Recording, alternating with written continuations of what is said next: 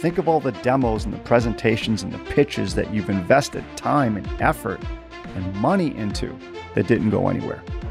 Because you identified a problem that you felt that your prospect needed to solve, but that's not a problem your prospect feels.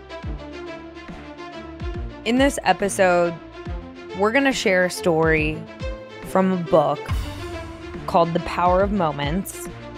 And this story may be a little bit outside of our norm, but it has a really, really applicable message in it.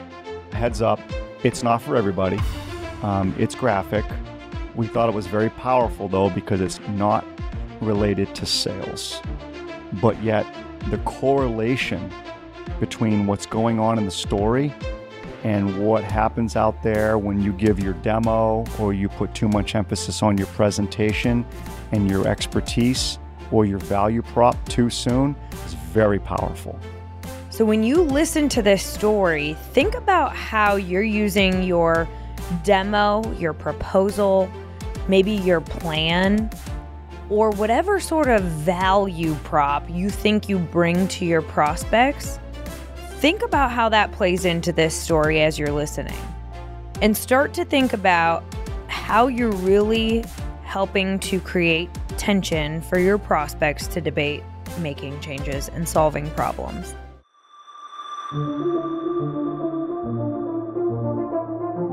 I'm Kylie Schmitz.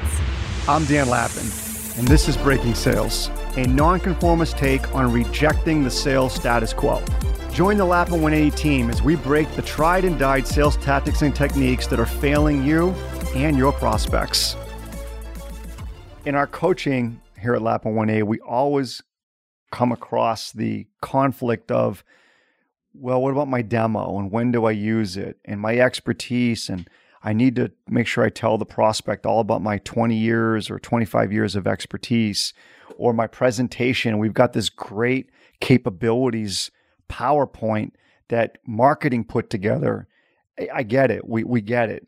But here's the thing. We're going to share a story with you right now about why it's so important from a human nature standpoint to prioritize your questions and your neutrality, and how that truly helps your prospects get to the truth of deciding, do they make change or not make change?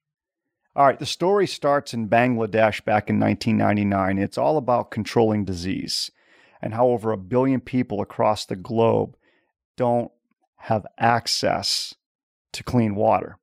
The issue was what's called open defecation. Sounds delightful. Well, as you can imagine, third world, right? No plumbing, no infrastructure like we have that we all take for granted. Disease is spread because of a lack of clean water. So, if you're in a village and you have to defecate, guess where you go? Wherever. And guess what happens when a rainstorm hits? Ooh, yeah, not good. I'll also use one more caveat here. I am going to say the word shit because it's written that way in the book, and it's written that way for a purpose in the book. And when they did this intervention in these third world countries with these villages, they chose to use the word shit or whatever the local vernacular was for it. And there was a purpose behind it because they wanted to make it real to the villagers. All right, so we're in Bangladesh. And so what happens is all these latrines, bathrooms were built because the idea was if you build the latrines, the bathrooms, it gives the villagers a safe, clean, appropriate place to defecate. And so they were going to solve the problem by investing all that kind of money in that type of infrastructure. What they found, though, is that not a lot of villagers used the latrines, even after they were built. It wasn't a technology or a hardware issue. It was a behavior issue. When they would ask the villagers, why aren't you using these latrines? The villagers would often say, well, they're nicer than my house. Why am I going to go there to defecate? They had a certain perspective or perception of the latrines. And here's what was very interesting. The villagers viewed the latrines as a solution to a problem they didn't need or ask to be solved. The villagers didn't think what was going on was an issue. It's how they grew up. It's how everybody else in their family grew up, generation after generation. The experts agreed their approach to the disease, the open defecation, the lack of clean water, had to change. Here's why. If they wanted to reduce the villagers' biases, they were going to have to help the villagers see the problem more clearly and in a different way so they could spark ownership of the villagers taking responsibility and changing their routines. They also had to make sure the villagers wouldn't feel judged, so they had to stay neutral. If the villagers were going to feel judged, guess what would happen to the solution? It'd be rejected. So whatever they did, they had to find a way to communicate with these villagers to help these villagers see the problem from a more objective viewpoint. But the experts, the facilitators, they were not allowed to interject their own opinions and their own thoughts. They had to stay neutral. So here's how it would work. A facilitator would go to a village, and in the middle of the village, they would start to gather the villagers. And as the villagers came over, the facilitator would ask them, "Where do you shit?" That's exactly how it would be asked, using the tribal vernacular, of course, but it would always be the slang. The villagers then would point over and walk over toward where they would defecate. The facilitator then would look around and he would point and ask, "Whose shit is this?" And you can tell from the villagers there was a little bit of discomfort and uncomfortableness to it. But the facilitator wouldn't stop there. They would continue. They'd say, "Did anyone shit here today? Let me see a sign of hands." And villagers would raise their hands. Again, you can feel the tension mountain. Sometimes the facilitator would go a little further depending on the situation and literally ask, "Whose yellow shit is this?" This is getting graphic. I warned, but it's from like I said, I think it's a fantastic example, though, of reality. I hope no one's eating right now. The facilitator would go on, "Are there always this many flies?" Villagers would say yes. The next step in the process was that the facilitator would walk all the villagers back to the open space, usually in the middle of the village. And in that open space, the facilitator would ask the villagers, "Let's map out your village. Map out the landmarks in the sand, the schools, the streets, the paths, the rivers, and the hills." And the villagers would do it. Then the facilitator would say, "Okay, everybody grab a rock and put a rock where your house is." And this is where it gets a little graphic and crazy again. The next step was the facilitator would ask them to sprinkle yellow chalk where they shit. So yellow chalk was sprinkled in the 2 or 3 main areas that the villagers would all use to defecate. But he didn't stop there. The facilitator would then say, "Okay, sprinkle yellow chalk, though, where you shit when it's an emergency." And so before it was all said and done, you can imagine the entire map of the village was pretty much covered with yellow chalk. Step 3, so the facilitator says, "Can I have a glass of water?" He'd get a glass of water, and then he'd ask the villagers, "Are you comfortable drinking this water?" They'd all say yes. It gets a little graphic here. He plucks a hair off his head, walks over to a pile of shit, and drags the hair through the pile of shit. Then places the hair in the glass of water. And he asks the villagers, "Would you drink this water?" And all the villagers say no. The facilitator then will ask, "How many legs does a fly have?" All those flies that we saw. Villagers will answer 6. "Do those flies' legs have hair?" And the answer is yes. "Do the flies pick up less shit or more shit than my hair?" And then the facilitator will ask, "Do those flies land in your food?" And the answer is yes. "So do you throw all the food out?" And at this point, the tension within the villagers is typically pretty high because the answer is no. And then the facilitator will ask, "Okay, so then what are you eating?" It's a graphic example. First off, I think we all have to be careful of our own biases here. You know, we're used to infrastructure that something like this would never happen. This type of conversation would never even be thought of.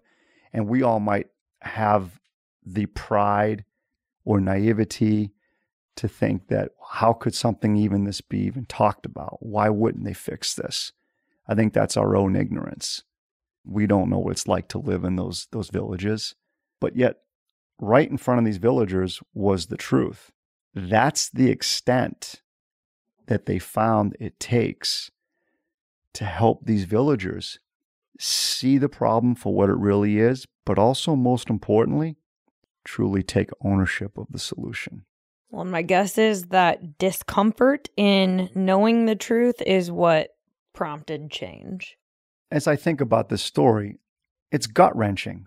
It's emotional. And in the book, it's described that way. And it's done very well. But it is a tough graphic. These villagers, the truth was right in front of them. It was so damn obvious to the rest of us. We take it for granted. But they couldn't see it. Why is your prospect any different? Think of all the demos and the presentations and the pitches that you've invested time and effort and money into that didn't go anywhere because you identified a problem that you felt that your prospect needed to solve. But that's not a problem your prospect feels, at least at that moment in time, based on their current perspective. So number one, prioritize your questions. Ask your questions with neutrality and empathy. That's number two. Number three, when asking your questions, avoid giving an opinion. 4, when you're discussing a solution, don't give an opinion until your prospect provides one first. If you do, you're taking ownership. You know, if you want your prospects to truly consider change, you're going to have to help them feel the situation for what it really is, and you're going to have to help them contemplate their future state if they don't make a change or do something different. You have to allow tension. And I think that's something that our listeners struggle with, is realizing how powerful, though, tension is. These facilitators in this story, they were actually there to help the villagers. They're not there to judge them. They're not there to make them feel bad and awful. They're actually there to help them. It just so happens, though, that the process that they had to take these villagers through was full of tension. But that was the only way to help them take ownership and solve the problem. Dan, this story reminds me of a quote that I heard recently, which was, if you conceive it, you believe it and can achieve it. And how I apply that quote to this story, the village had to conceive this problem. They had to conceive that this was an issue.